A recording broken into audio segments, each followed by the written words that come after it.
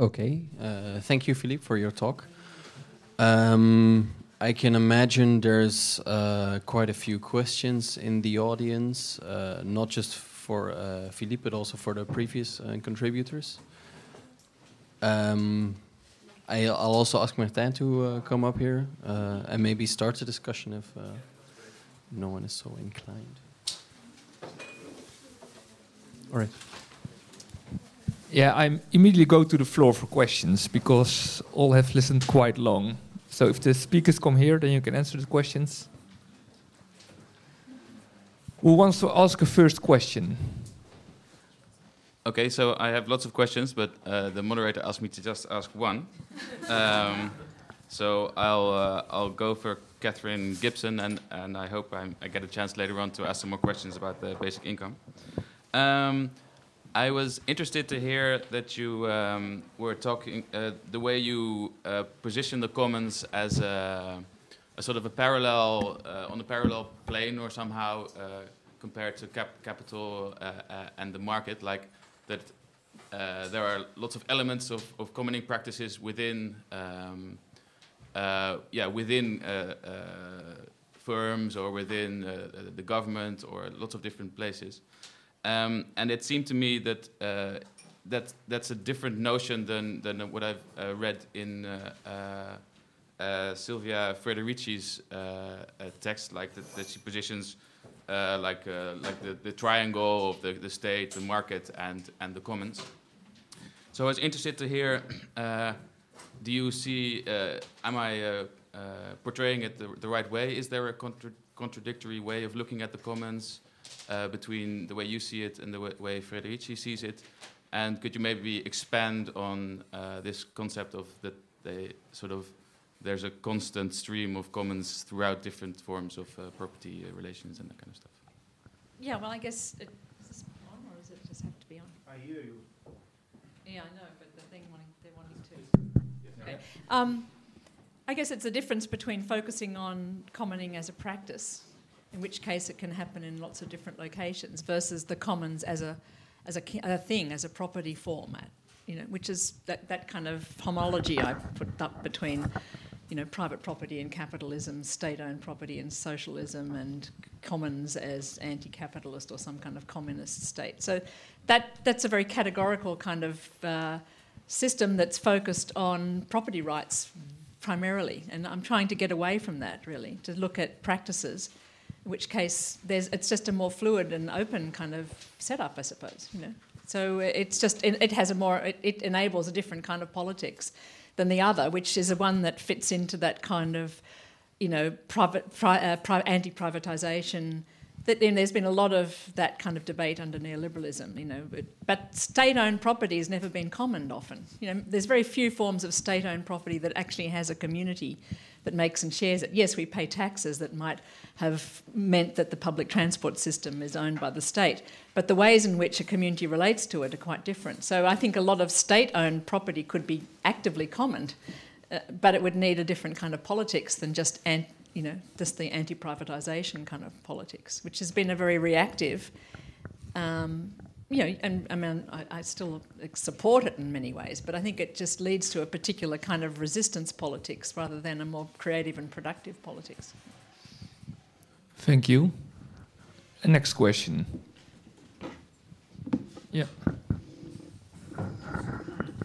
Perhaps just a quick follow-up, basically, to the last question and to your response, because if we focus on commoning as a practice, and if we say that all kinds of property can be commoned, I wonder how that relates, let's say, to the iceberg model. You also quoted Massimo De Angelis and David Harvey, the other David Harvey, saying in spite of capitalist strategies to deploy a commons fix to its problems, commoning may well be part of a different trajectory. So is your contention that, let's say, applying commoning strategies and practices to the private sector, to the state, will ultimately also result in, let's say, a different balance and in perhaps a sort of the iceberg sinking even further and let's say, this top sector that we tend to focus on when we focus on the economy becoming actually transformed and in the process actually losing its current let's say identity and status. So is there here an attempt ultimately or an ambition to really change the relative weight of all the different parts of this economy? I mean, it's a big question. And I think you're really taking the iceberg. It's not a model. It's just a representation, and it's just an example of kind of chaos. So I don't think I'm implying any of those trajectories necessarily. No, I think that would be, for me, overstepping the role of what my intervention's about. Yeah, just a short answer to that one. I can follow it up. But. And I would be interested what the role of markets is, or where markets belong. So that's, for me, that's a really fundamental question. And when I hear the talk about basic income, then you propose to take labor partly out of the market. And in your story, it's a bit the same, but it's not really well defined, I think. So could you maybe reflect on it, the role of markets? Well, I mean, as I said, I think there's lots of different ways that markets are organised, and there's many different ways that transactions are organised. So, in a sense, I agree with Philip in the sense that, complex societies need market systems and pricing systems. I don't see that conflating with capitalism necessarily. I think markets have predated capitalism and markets will post-date it. And so there will always be market frameworks for transactions, for supply and demand transactions and so on. There'll be fair trade markets, there'll be niche markets, there'll be protected markets, there'll be all the different kinds of markets, and then there'll be also ways of transacting goods and services outside of monetarised systems, which could be community currencies or barter networks. I think all of these things will and need to coexist. So I guess I'm arguing for a more complex and diverse economy in all sorts of dimensions, not just ownership and business and work, but also markets. And that, to keep talking about the market is just use of a huge abstraction, which I think has been a disservice to us in terms of economic analysis. Yeah, no, that's true. But if you say labor should not be organized via the logic of markets and maybe also money and maybe also nature, so that's quite clear, I think. So then it's easier to understand, maybe. Yeah, well, I think, the labour markets, again, can be quite diverse. I mean, a labour market for a network of worker-owned cooperatives is a very different labour market than for, very exploitative, capitalist corporations, and very different, again, for corporations that are signing up to some kind of social responsibility or green responsibility. So, again, I think... I would want to be more specific about that, and how a basic income strategy would fit in with all of those things is quite different. I mean, I think what James Ferguson's arguing in the South African case, where a form of basic income grant is being performed there or introduced, it's allowing for a growth of a sort of non-capitalist and entrepreneurial culture. So it's not that it's affecting the formal labour markets, which for many blacks and others have been excluded. It's actually giving people a small amount of capital to get going on small enterprises, which are part of a so-called informal economy. So I think there's multiple ways in which it could feed into diverse economies, rather than only seeing its effect on a so-called kind of capitalist, sector. Next question.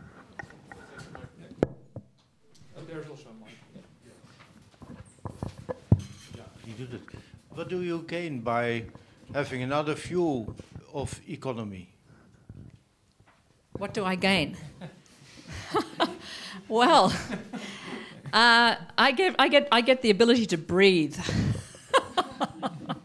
That's what Donna Haraway said when she read our first book. She said, "I feel like an iron brace has been lifted and I can breathe again." I feel like a lot of economic analysis forecloses a kind of politics of possibility. So that's what I see a rethinking of economy does. Can you say that a little bit slower, because it's too fast for me? Sorry, I think a rethinking of economy and a challenging of dominant economic discourse allows for more imagination around political possibility. I mean, I feel like I started this work having been schooled as a Marxist, where revolution was always going to happen at some point when the falling rate of profit got to a certain crisis. And it just meant we wrote a paper called Waiting for the Revolution, or How to Smash Capitalism While Working at Home in Your Spare Time. And that's what I've been doing for a long time, trying to work at home in my spare time to rethink economies in ways that will enable ethical action rather than wait for various mechanisms to either unravel or continue to create, the systems we live in. Yeah. May I ask one? Ask another question. You and Philippe use both the verb surplus. Mm-hmm. And if everybody is doing what he has to do just for living and to keep alive and to reproduce more of the working possibilities, the human capital, you spoke of that, I think. If everybody is just doing that, what will be the surplus then? What gives the surplus? What is the surplus that you mean? Both of you. I'll say something and then. Yeah. I mean, I think the surplus is what those who aren't working on, who aren't actively working and earning a wage, are actually living on. What is it that's creating care for the elderly? What wealth is it that's being circulated to look after them, to look after children? There's obviously every society, pretty much, has to, or at least since kind of very primitive kind of hunter-gatherer societies, produce some kind of a surplus that is circulated and distributed for those who don't produce wealth. And it happens in, analysis of that can happen in many different ways. In most mainstream economics, the term surplus doesn't exist. It's disappeared. But why is it you have corporations where the difference of wage between the lowest worker and the highest is of 1 to 200 or 300, as it is in many corporations? There's clearly some surplus being moved around in those corporations. But I guess my question is about the basic income grant is it seems to me the cases are based on situations where there's a sovereign wealth fund, where there's some kind of way the nation marshals wealth in order to supply that basic income. As I understand it, you're not arguing it's going to come through the taxation system because, as you said, most wealthy people don't want to give money to get it back as a basic income or to give it to everybody else. So what is the mechanism by which these sovereign wealth funds, apart from ones based on oil and resources, will be established? Ever heard of democracy?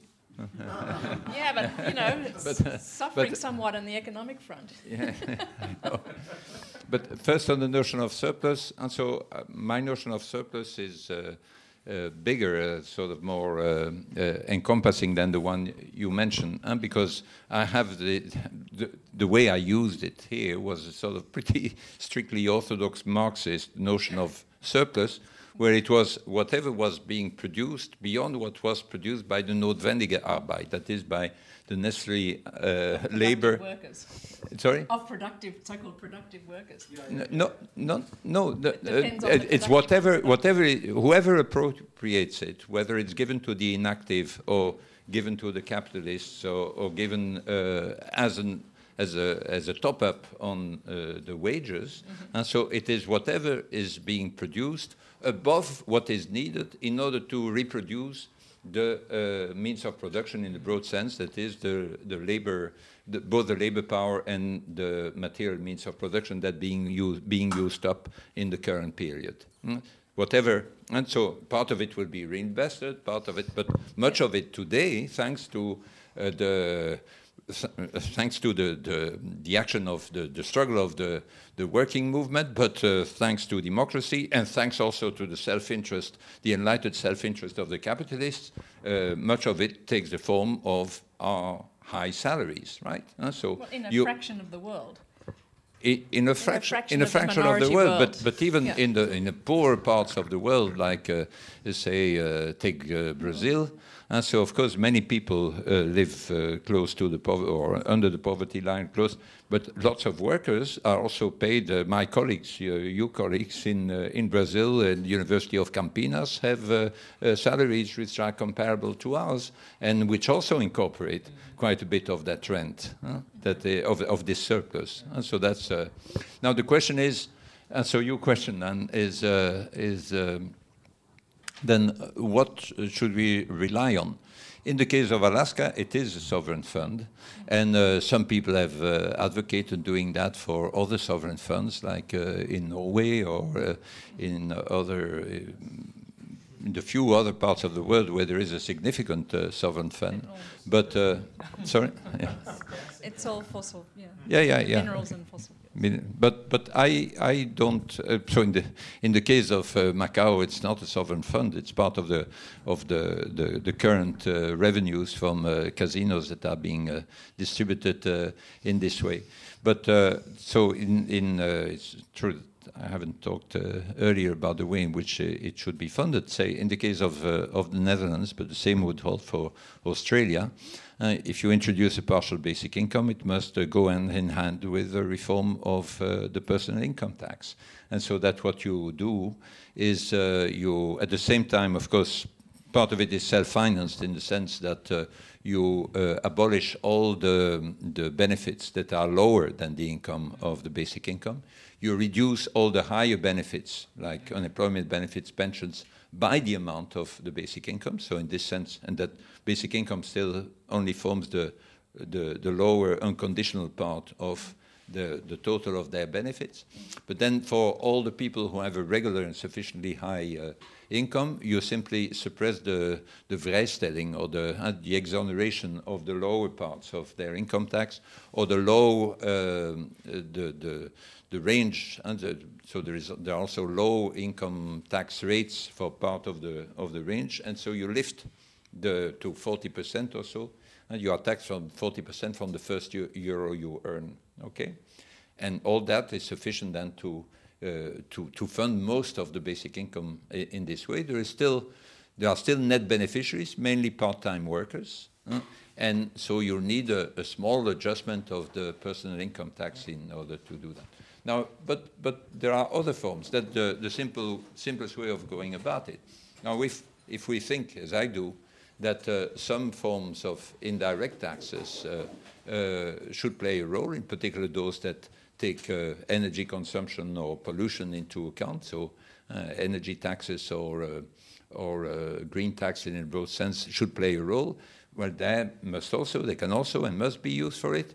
But of course, we must realize that this increases then the cost of the goods that need to be bought with the basic income and offsets parts of the real value of the basic income. Exactly. But there is no principled reason why this should be excluded, nor why the personal income tax should be excluded. What makes it possible? Democracy. But one of the big problems that democracy has is actually getting company taxes paid, especially by corporations who keep moving around. So in Australia, we have a huge problem with trying to raise the tax basis because all the mining companies are paying nothing. You know? Yeah, and is a basic income possible on a community level? No. What do you think? I don't know. You don't know? No, I mean, I think ways of supporting people to survive, whether, in some way, in whatever way possible, whether it's, I know in the Philippines where I've worked, I mean, a lot of people there are interested in supporting self-provisioning a lot more. So why getting people to get a job to get the money to buy the food when actually they're in an environment where they could be growing the food in more diverse ways directly? So I think there needs to be a lot of strategies for helping people to survive well, and basic income is one of those strategies. But there has to be a range of others, particularly in countries where, this is just politically never going to happen. It seems to me, yeah. And yet there are other things we could do. I agree with that. And next question. I have a question about the basic income, but more of a kind of taking it a different direction. One thing that I have thought a lot about in terms of kind of neoliberalism is that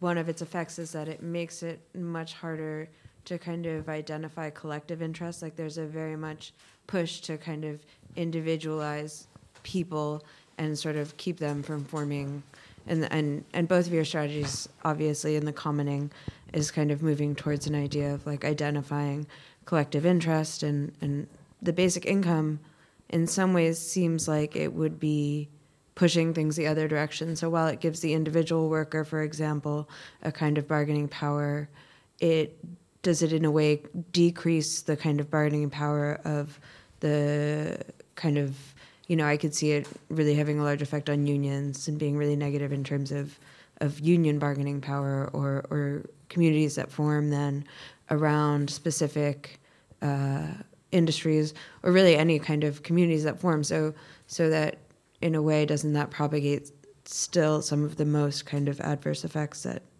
capitalism has? Good question. There is an ambivalent relationship between a basic income and community in general. And so, on the one hand, compared to the current bijstand or the existing forms of guaranteed minimum income, basic income, precisely because it's strictly individual, is in fact pro-community.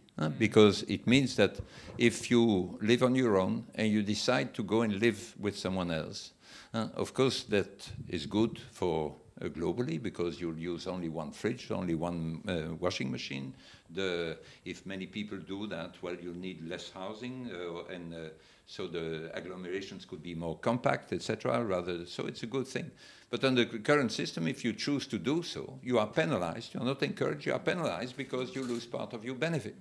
And so the very fact that it's strictly individual means that it's an encouragement for people to go and live together. So the economies of scale that result from living together are not clawed back by the authority, and so it's a systematic way of encouraging communities in this sense. You can live with 2, 3, 4 people. As you know, in Holland, if you live together, 5 people together, you can't all get the same amount of benefit of bijstand, the same one you would get if you were on your own. And you can see the logic behind it, but at the same time, it has the perverse effect of sort of creating an isolation or a loneliness trap for a number of people.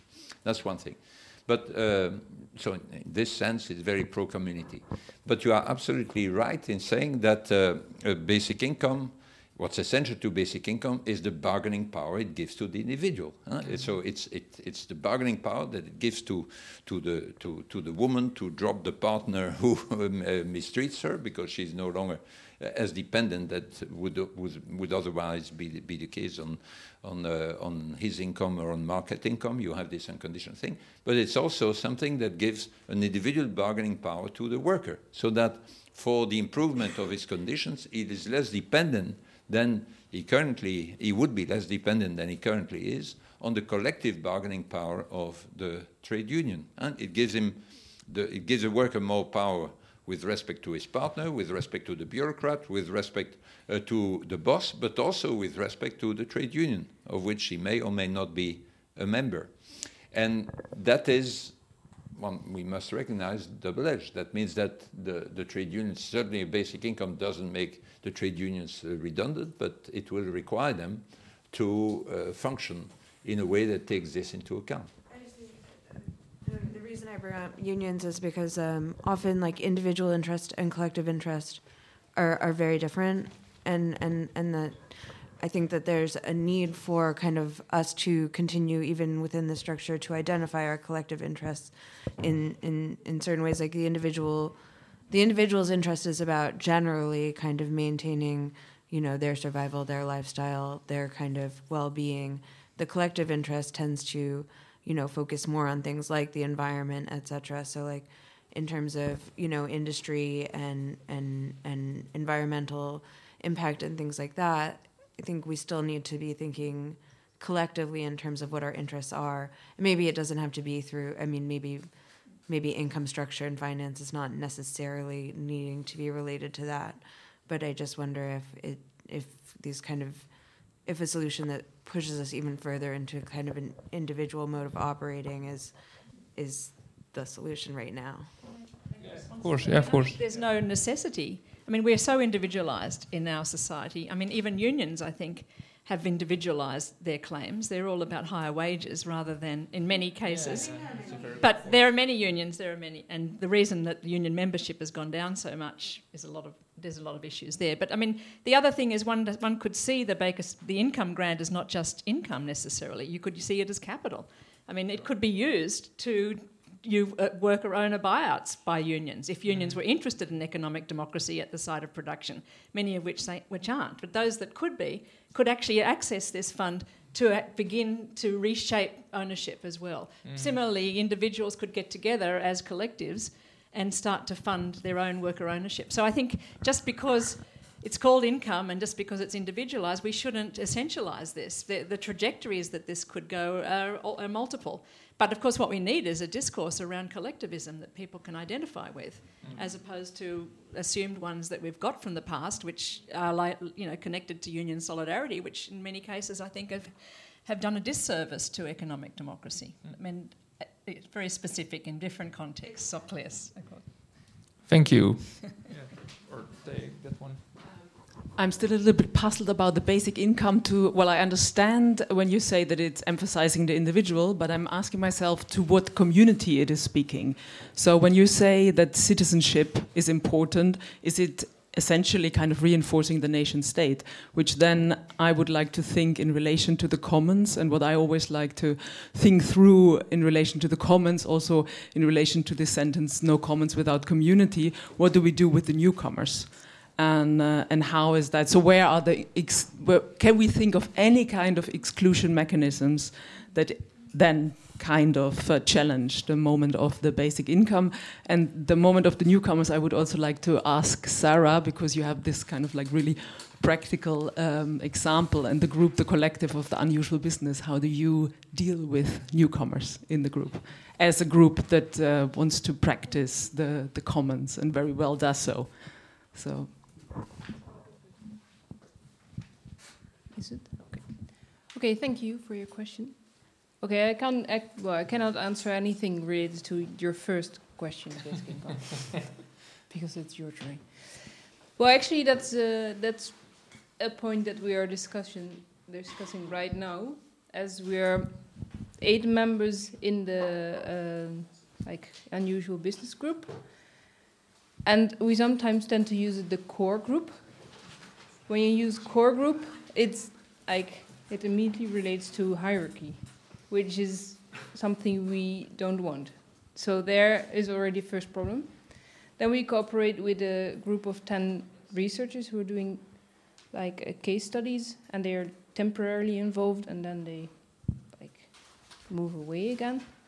And then that relation between the organizational group of 8 members and the case study researchers, what is that relation actually? Is there a difference in power, for example? What is the power relation? How do we relate to each other? And so that is the question of in and exclusion of the group of unusual business. Actually, we want to be an open research group. But as we're exploring our own organizational structure continuously, growing is complicated. So, we don't have an answer yet there. But it is something that we feel that is a struggle, and we need to come up with solutions there, I think. Yeah. Does this an answer? So could I basically, also with the newcomers question, could I, if I, after the get together here, come and say I would like to be part of the core group? Yes, you so can. Would that be? Yes, of course you can say so. Challenge it. But it is the group is the 8 members are also changing. Yeah. People go away and new members come, and then. We were 5 once, now we are 8. We used to be 10. So the size also changes. So anyone who's interested to join, please let us know, and then at that moment we will find out how we deal with it. So we don't have an access or an exclusion strategy. I'm obviously asking this question. I'm also involved in collectives, and we are asking the same question. And I'm really interested in exchanging exactly these kind of dilemmas, maybe, and moments of being transparent. How, without really realizing that you are hermetic as a group, how can you nevertheless be aware of that and open up to people who would not even think about it because it looks hermetic, this community. And Then I have for you an analogous answer. That is, suppose basic income were introduced in the Netherlands, and you arrive here and you decide to settle, and whatever your nationality, you'll be entitled to the basic income. So basic income must not be linked to nationality, just in the way in which the current Bijstand is not linked to it. And that was one of the inconditionalities that I mentioned was shared. So basic income must be related to permanent residence on the territory. So you may want to exclude the tourists, right? You may want to exclude the diplomats who don't pay tax here, and you may want also to exclude the prisoners because they receive more than a basic income in the services they have in prison. But of course, they're entitled to it as soon as they put their foot out of the prison. But everyone else should be entitled to it. And there is, of course, the problem, what's the connection then with community? Of course, all this is far easier to organize if there is no one going out and no one coming in.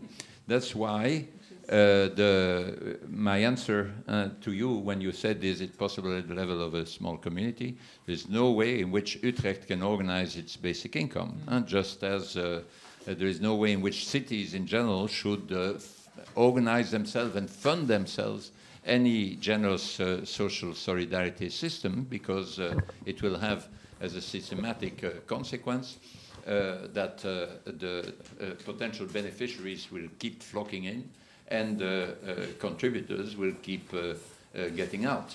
And so after maybe half a year, maybe 10 years, maybe 20 years, the whole system is completely kaput, right? Yeah. So that's not what we want. But then, so we need it certainly at the level, at least at the level of a country. First, today, given that there is at least as much movement at the borders of our country as there used to be at the border of each village or each town in the past, we need to take that into account too. Unavoidably, so the number of things follow. One is, if you introduce it at the level of a country, you'll have to have the same sort of restrictions that make Bijstand viable. That is, not everyone can just come in, say, I'm a permanent dweller of the Netherlands, and therefore I'm entitled to Bijstand. If you did that, it would be very problematic for the viability of any generous system.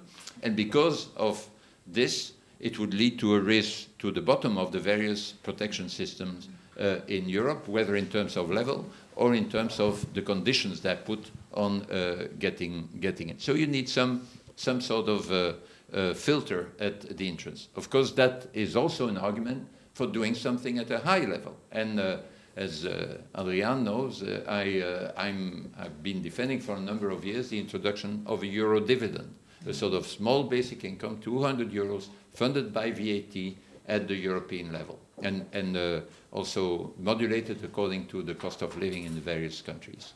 It's important for all sorts of reasons, partly the Bismarckian unification reason I mentioned before, in analogy to that, but also for the viability of the euro. The euro will not be viable without a systematic, automatic solidarity that could only operate through this sort of system.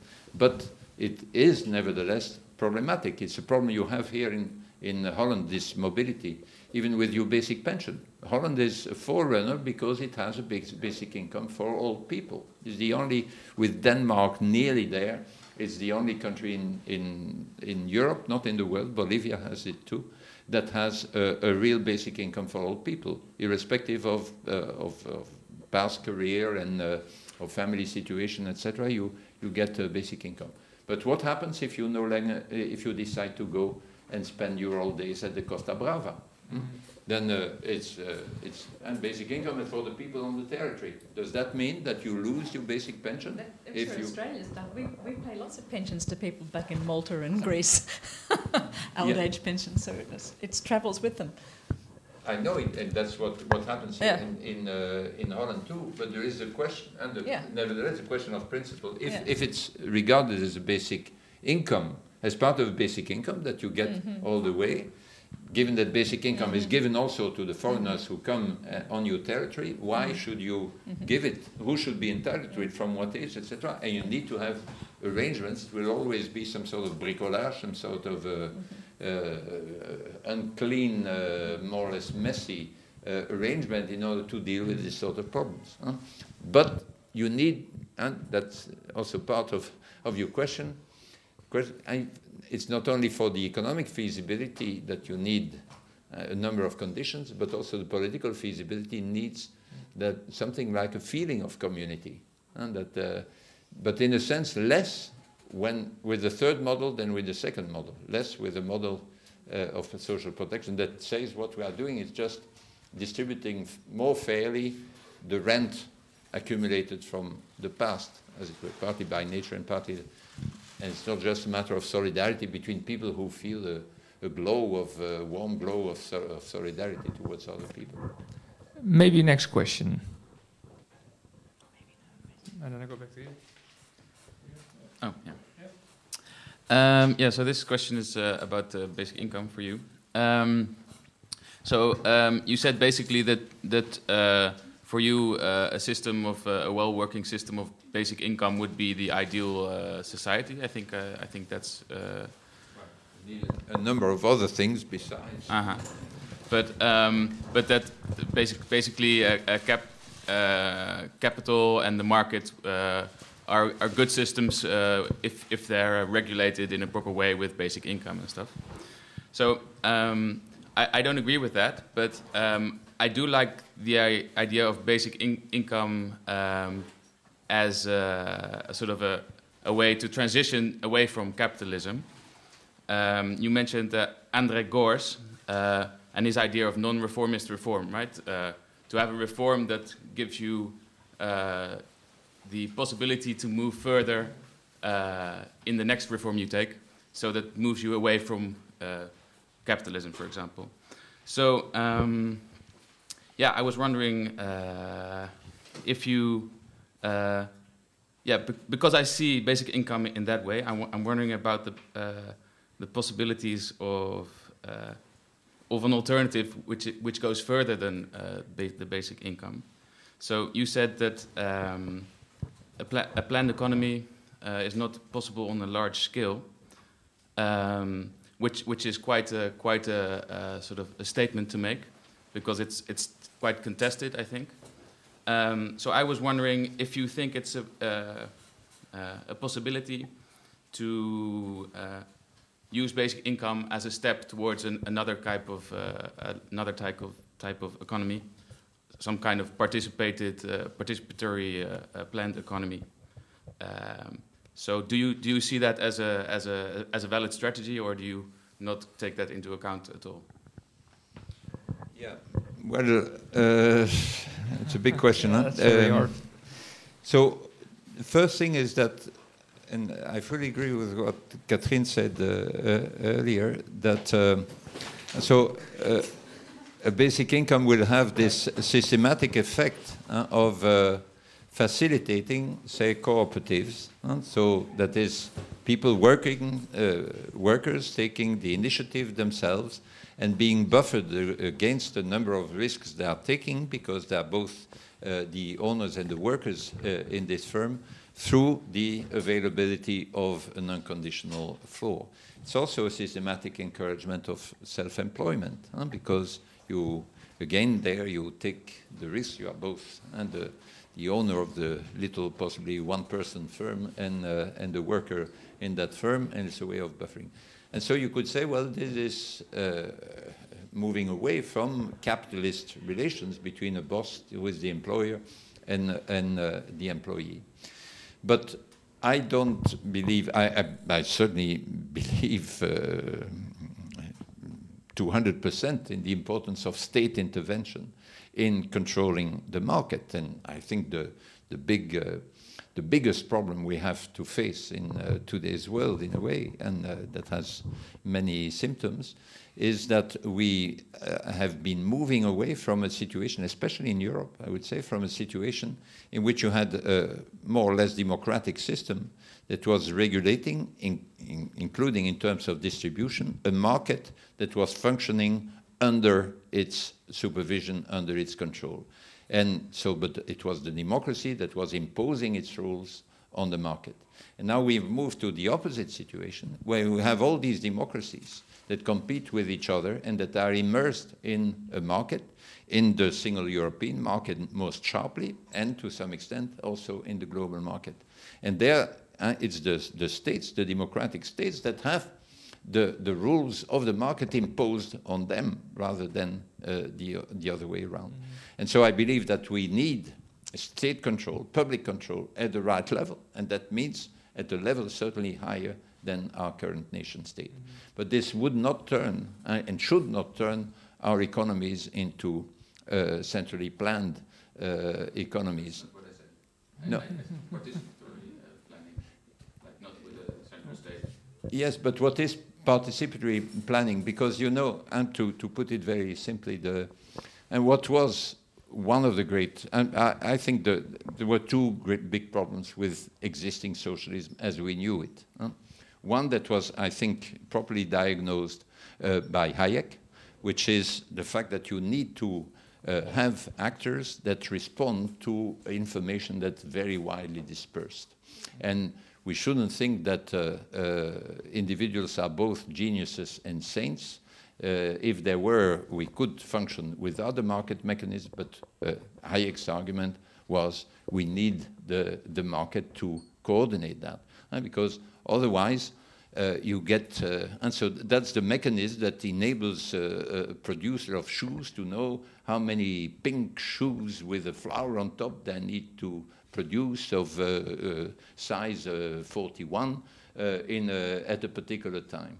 And so you need, and if you don't have that, you have to try to, the price mechanism, you need to try to copy, to mimic it in all sorts of ways. That was one objection. And the other objection was the Schumpeterian argument that you need, in order to have technological progress on a large scale, you need the imperative innovate or perish. And so all the capitalists have to fight their own inertia, the inertia of their workers, in order to try to innovate before the competitor does it.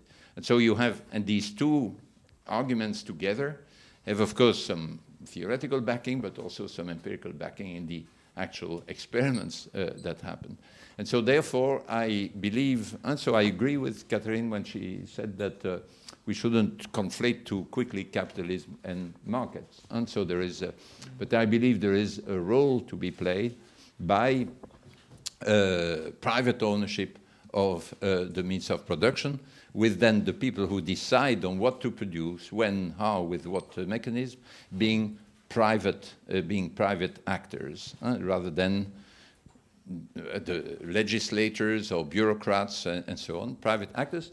But I'm in favor of a society in which these private actors would be far more of the cooperative type. And as you absolutely rightly said, the basic income can be seen, because of the security it offers, as a sort of basic capital that is spread over people's lives, and it gives them security life and gives them the opportunity not just to choose what they do in their consumption behavior, in their leisure behavior, but also in their productive behavior. And that's absolutely central to the whole idea, but it doesn't turn it into participatory planning or anything like that, because I don't think even the best democratic systems should be left to solve the question of how many pink shoes of size 41 should be produced at a particular time. That needs to be decided in a very dispersed way, not through participatory democracy.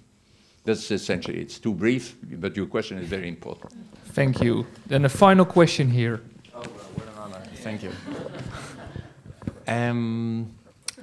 It's not really a question, it's more of an observation, and I would like to check up how you feel about that observation that that occurred to me this afternoon.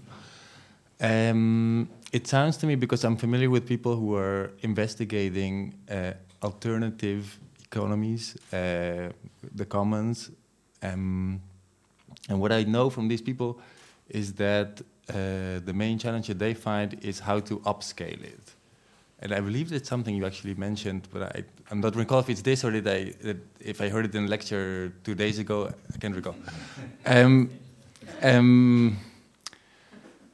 So, and then in your talk, what I hear is that it's almost as if you're saying this cannot be applied on a small scale. It has to be applied on a large scale.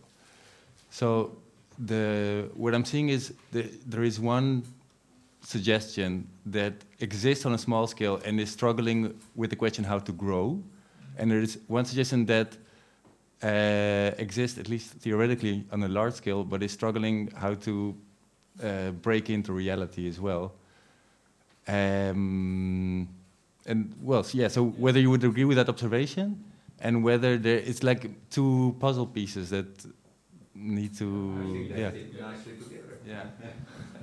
Well, yes, please. I mean, I resist the notion of upscaling. I think it has this kind of old-fashioned vision of scale as the local, national and global, and some are more powerful than others, etc. I think the movement to think of alternative economies is horizontally kind of spread across the world in all sorts of places.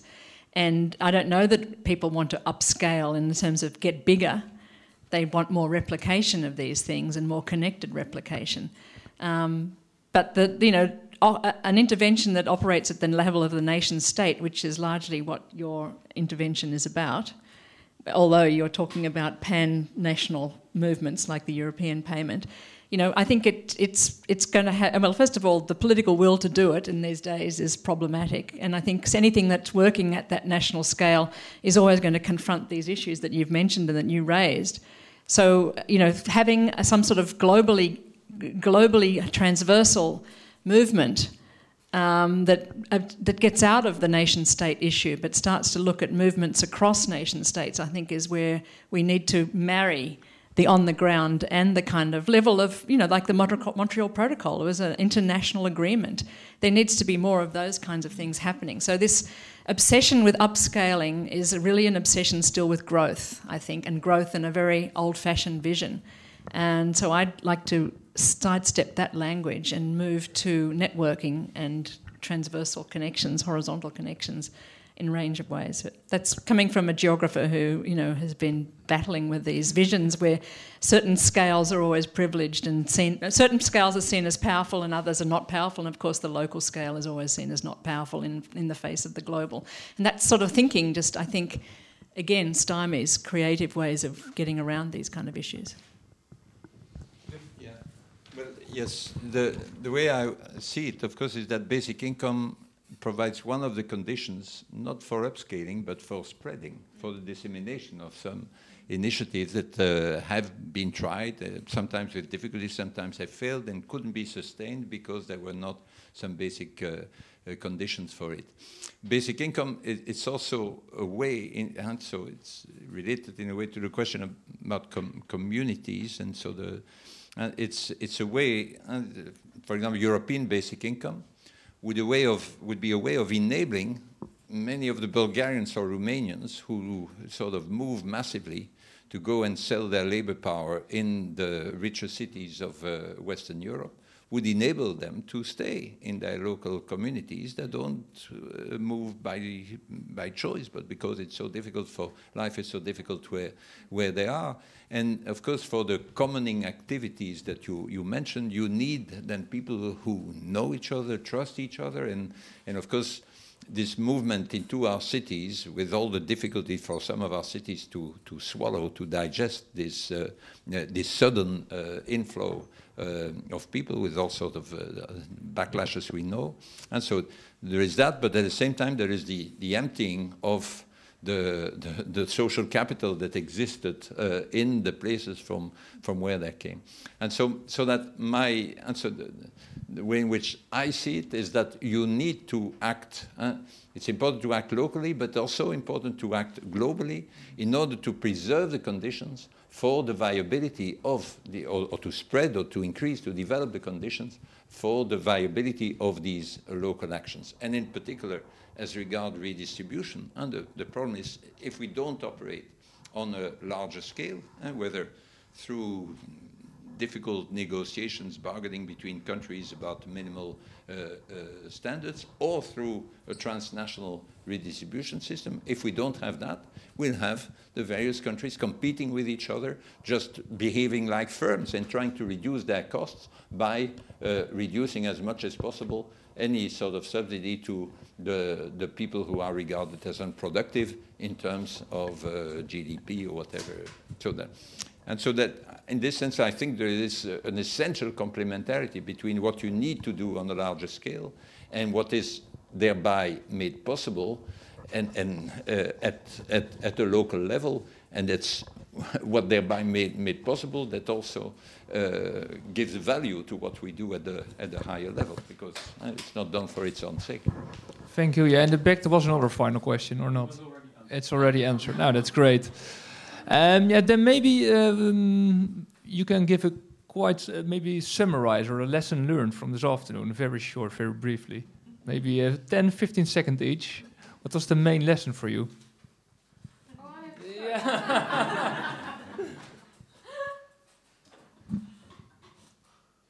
I didn't really prepare this question. No. It's a surprise. You can start. Are you You go and summarize. You can enable you should ask that before. You can think. Because everything was put in the scenery of economics. Both you and his last question about basic income, who will give another economic practice. But I think it's a mistake to only concern it on economics, because I think it will give a total other society. In a society where we are coping with each other in another way. That's what I want to say. Okay. Yeah. Well, thank you for this, to give me time to think. For me, actually, the most important lesson from this afternoon is that it is really important to connect theory with practice with theory back and forth again, to measure what you were thinking with what's actually happening on the ground. And actually it encourages me in the work we do with Unusual Business, as this is our aim. And also I think it was very nice to also see ourselves in your theoretical ideas in this afternoon, positioned in this afternoon. So it's really nice to also be in a meeting like this. And as our meetings are mostly focused on practices, it also encourages me, at least, I have to discuss it in general meeting, of course, to also think of organizing more meetings about conceptual ideas of the commons related to our practices as well. Thank you, clear, I think. Philippe? Thank you. Yeah, I found this notion of commoning, the way you explained it, very interesting, so that it would, in contrast with the idea of three quite distinct spheres that are in the end practically defined in quasi-legal terms, or certainly institutional terms, and the idea of defining it in terms of commoning that can be to a large extent independent of the legal status of the institutions, the organizations in which they operate. So this is something I'll keep thinking about. Thank you for it. Well, thank you. And I guess I do, even though we've been talking about economics, I suppose I feel like we've been talking about politics, because to me, that's really why I'm doing what I'm doing. It is about what role can we play in trying to make a different world. And so it's been great to hear more about the basic income strategy. It's always been something I've been interested in. It seems like it is definitely part and parcel of what a different world will be. How we'll get there is another question, and I guess I'm very interested in starting where I am in all my politics. So a lot of the kind of community economic practices are things that I feel I can, or people can start to do right here and now. But I think we need to have these other bigger pictures around different redistributive mechanisms and so on. And we need to keep all those things in mind as we try and battle with the daily life of making a living and trying to, especially I think, live within the confines of our planet. And we haven't really talked about some of the ecological challenges here, and that what would we want to spend that income on, for instance? Do we want the pink shoes with the flower or not, or is it that we really have to start working on? But anyway, it's been a wonderful discussion. So thank you. Then I give back the mic to Stijn, I think, for maybe some closing words. Yes. Thank you. Yeah, some practical words. There are drinks for grabs in the next room for who's still interested in sticking around. You can keep on discussing informally, of course. And then you're all more than welcome to attend our next forum on the 30th of this month, which will be a commoning art organization with Annette Kraus, Nora Sternfeld, Andrea Phillips, and the Casco team itself. Thank you very much.